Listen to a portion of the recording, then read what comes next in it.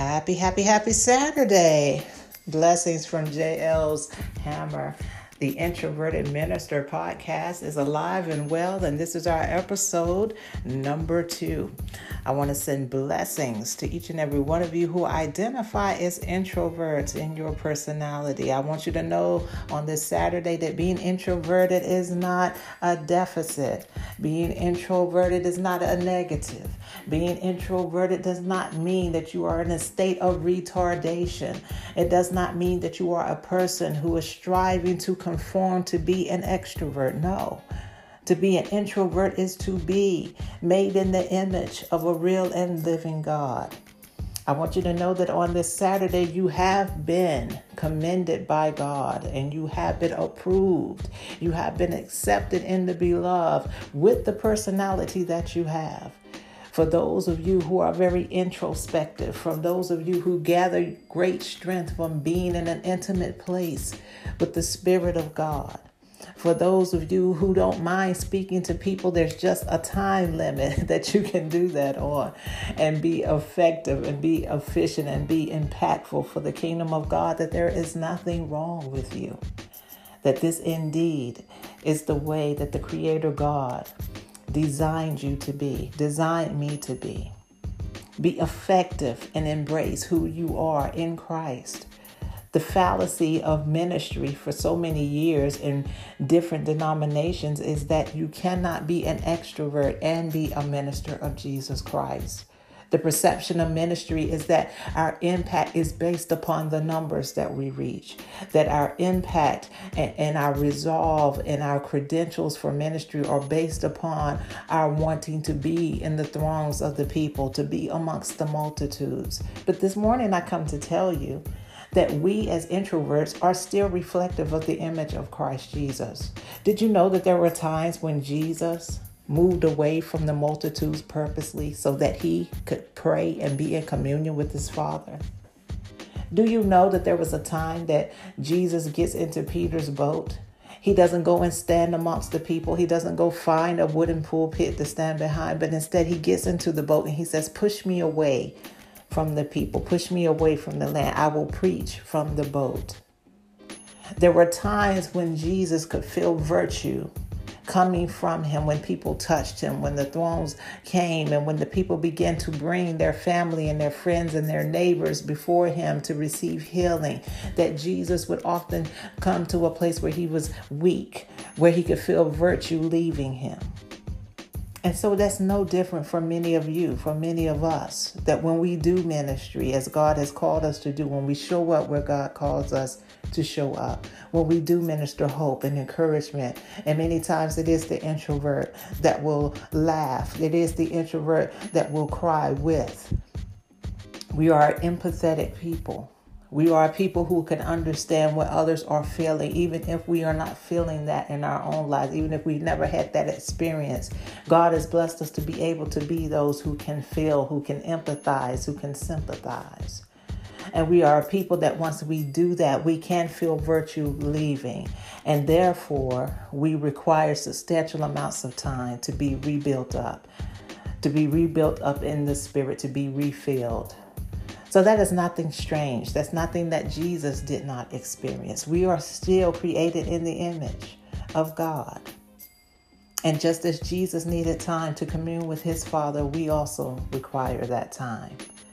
So understand this, that according to 2 Corinthians, Paul writes his letter in chapter 3 to the churches at Corinth. And he's explaining what it is like to be a leader in the church. He is also explaining to them that because they are members of the body of Christ, because they have been born again, that God himself has commended them, that God has approved them to be ambassadors, to be ministers of this new covenant.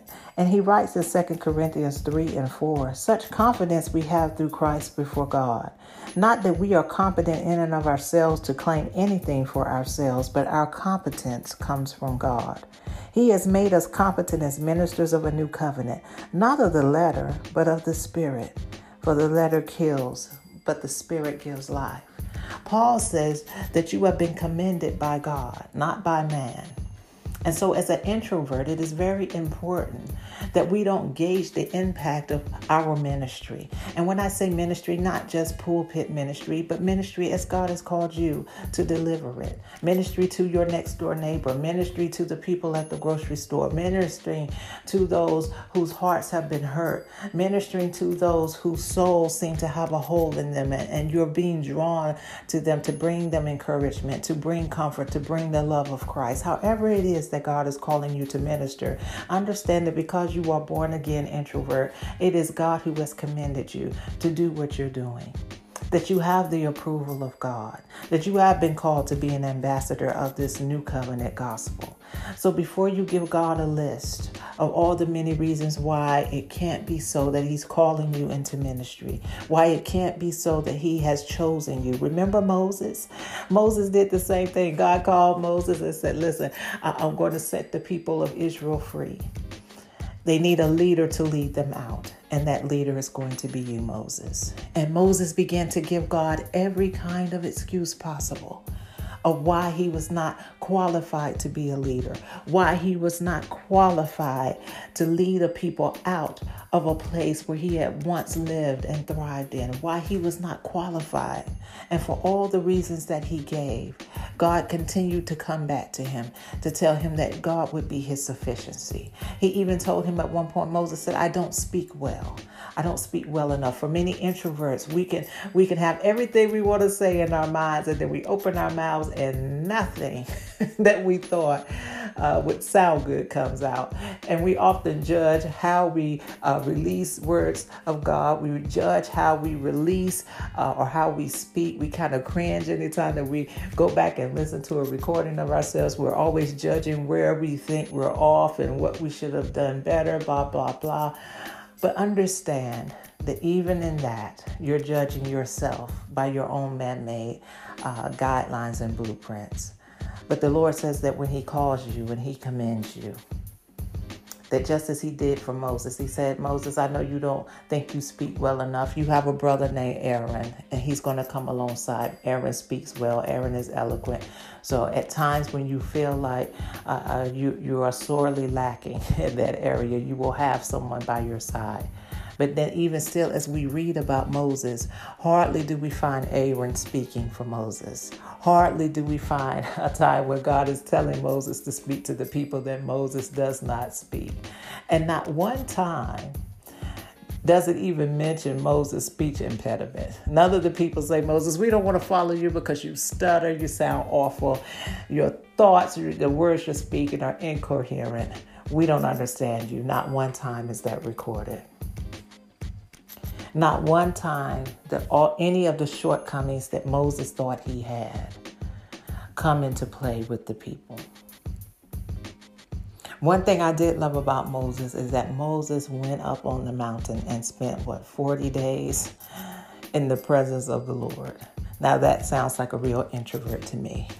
Yes, he was a leader. Yes, Moses was there during, the Red Sea is splitting and all the curses are coming and, the signs and the wonders. But Moses went on top of that mountain and spent 40 days with God.